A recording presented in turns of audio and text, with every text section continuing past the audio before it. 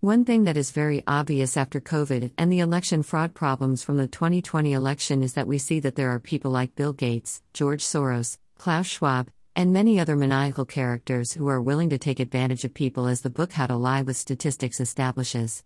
When you control the measure people use to apply to the world around them, you ultimately contain what they think and do.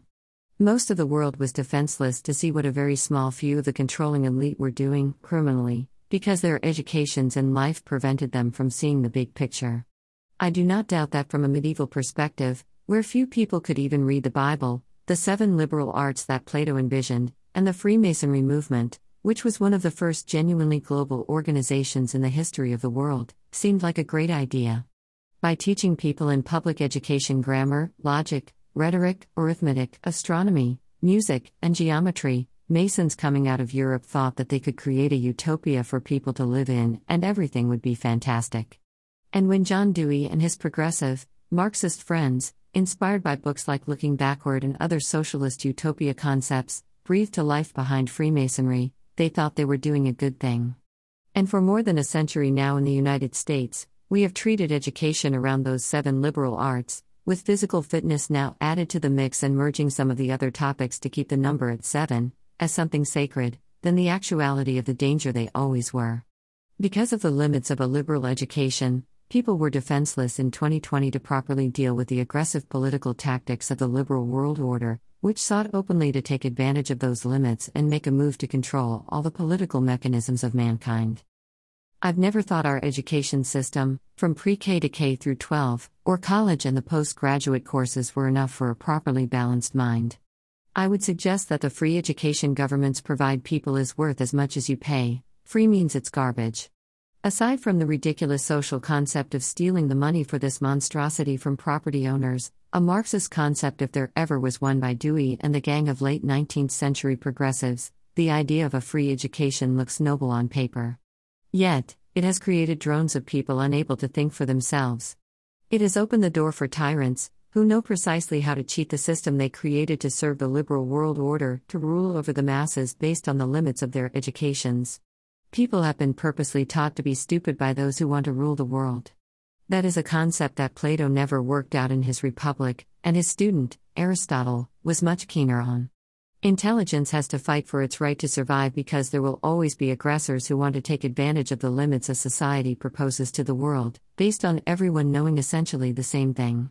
Once you know the limits of a person's understanding, you can do as Bill Gates does, and that's lie with statistics. Control the information people see, so they never get the big picture because they don't have a mind to see it. I've been thinking about this problem for many decades, really, since I read the great book by Robert James Waller, The Bridges of Madison County, a region of the country I was able to visit last year. And in those vast fields of Iowa, while sipping a mellow yellow in the early morning mist and looking west before the rest of my family awoke for the day, I was thinking about fashion and who decides what fashions will be popular, as the author of that book contemplated quite effectively. Who decides that blue jeans will be the fashion people will wear? Or what haircuts will people like? Or even what kinds of music will shape our society?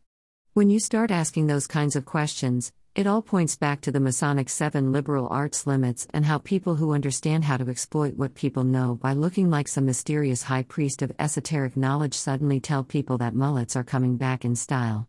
It has been interesting over this last year to watch people come out of COVID, and suddenly, people are questioning the validity of their public education in ways they never have before, just as that liberal world order is trying to sell the world on the new religion of climate change and why gas prices must be high because of a war with Ukraine and that people need to give up their gas-powered cars in favor of an electric one that California can't even support on their weak, self-imposed power grid. With people starting to educate themselves outside of what the 7 liberal arts instructed them, they are beginning to gain the ability to call BS on what they are being told by the media, also controlled by the limits of the 7 liberal arts, because they all had the identical educations and the limitations that went with them. I wouldn't go so far as to say that the whole plan was sinister from the start. I think the Masons, Greek, Egyptian, and Atlantean cultures that have created the foundations of the 7 liberal arts concept had good intentions. But as we know, the path to hell is always paved with good intentions, and there were plenty of crazy, evil people who would seek to take advantage of the limits of liberal education in public schools for their own version of world domination. By teaching people to think in a box, and the crimes of humanity being conducted outside the box, then most of mankind would be vulnerable to those crimes because they would never see them coming or going. They would only feel the effects, which was essentially how the crime of COVID was perpetrated upon the entire earth to commit election fraud in the United States by hostile actors hiding in the shadows for a global overthrow and to solidify the power of the liberal world order, the administrative state of perpetual government expansion. They never thought they would get caught because they assumed people had been taught not to see the crime. But with mass media and decentralized education going beyond the 7 liberal arts, there were enough people who could think outside of the box to disrupt what was going on inside that box that mass society was taught to stay inside. And the criminals were exposed and awaiting punishment. But first, people had to see for themselves what had been attempted, which is where we are today.